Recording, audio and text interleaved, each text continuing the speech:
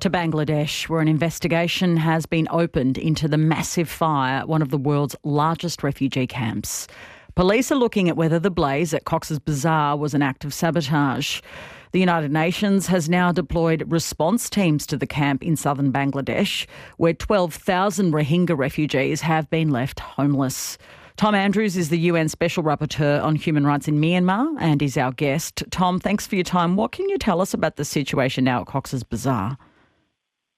Well, it is bad. It's tense. As a matter of fact, the latest figures I received just this morning in terms of the displacement caused by the blaze is now at 15,000. So we know that the number of people who have been displaced continues to increase. Over 2,000 shelters were destroyed.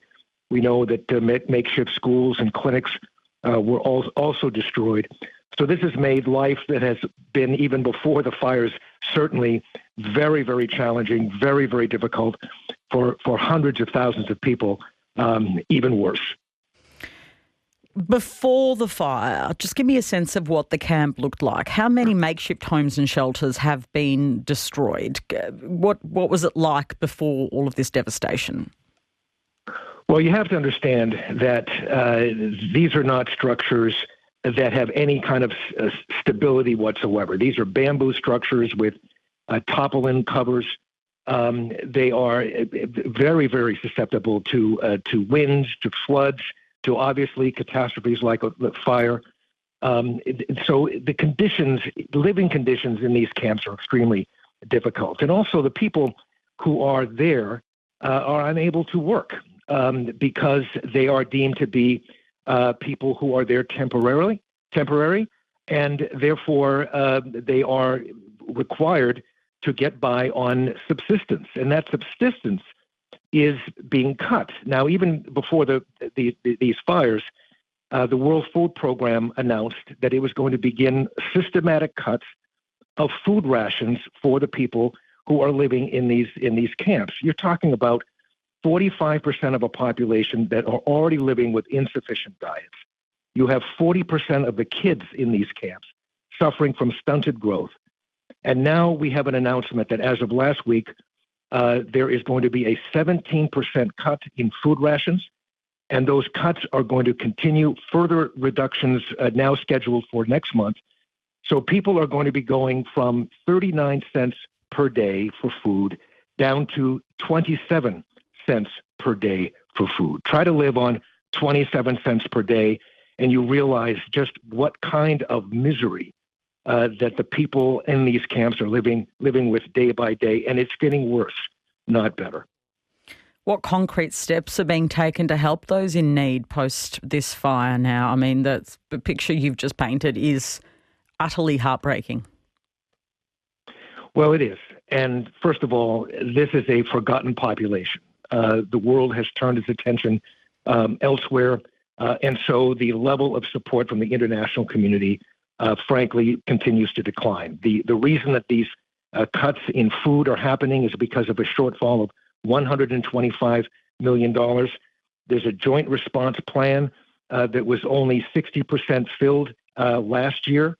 And so cuts are going to be continuing on this year because the international community has simply not stepped up to provide the support. So number one, we need to be paying attention to this crisis. Number two, we need to be stepping up with financial support, much more significant financial support than we have to this point.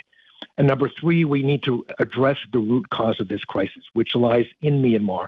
The people who are in these camps in Bangladesh were victims of genocidal attacks by the Myanmar military, and we've got to increase exponentially the pressure on that military junta in Myanmar so that eventually the people in Bangladesh, the Rohingya in Bangladesh, can go home.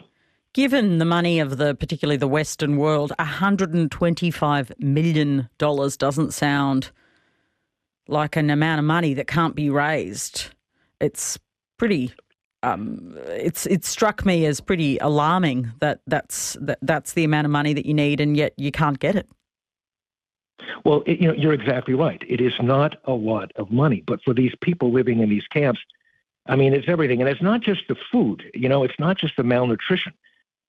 cutting food rations makes these camps even more dangerous as desperate people become even more desperate, seeking to steal food rations.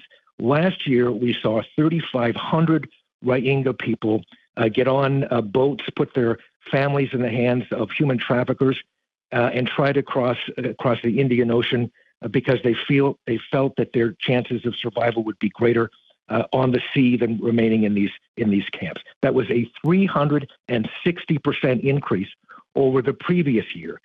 I believe that because of these cuts and because of these living conditions that continue to deteriorate in these camps, we're going to see an even greater increase of these people taking these perilous journeys.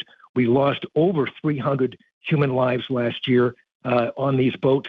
I think that the human toll is going to increase as a result of what we're seeing right now in the camps in Bangladesh. As I said, I mean, I can't. You've just painted such a heartbreaking picture, Tom. Thank you for bringing it to our attention. I appreciate your time. Thank you. Thank you so much. Tom Andrews is the UN Special Rapporteur on Human Rights in Myanmar.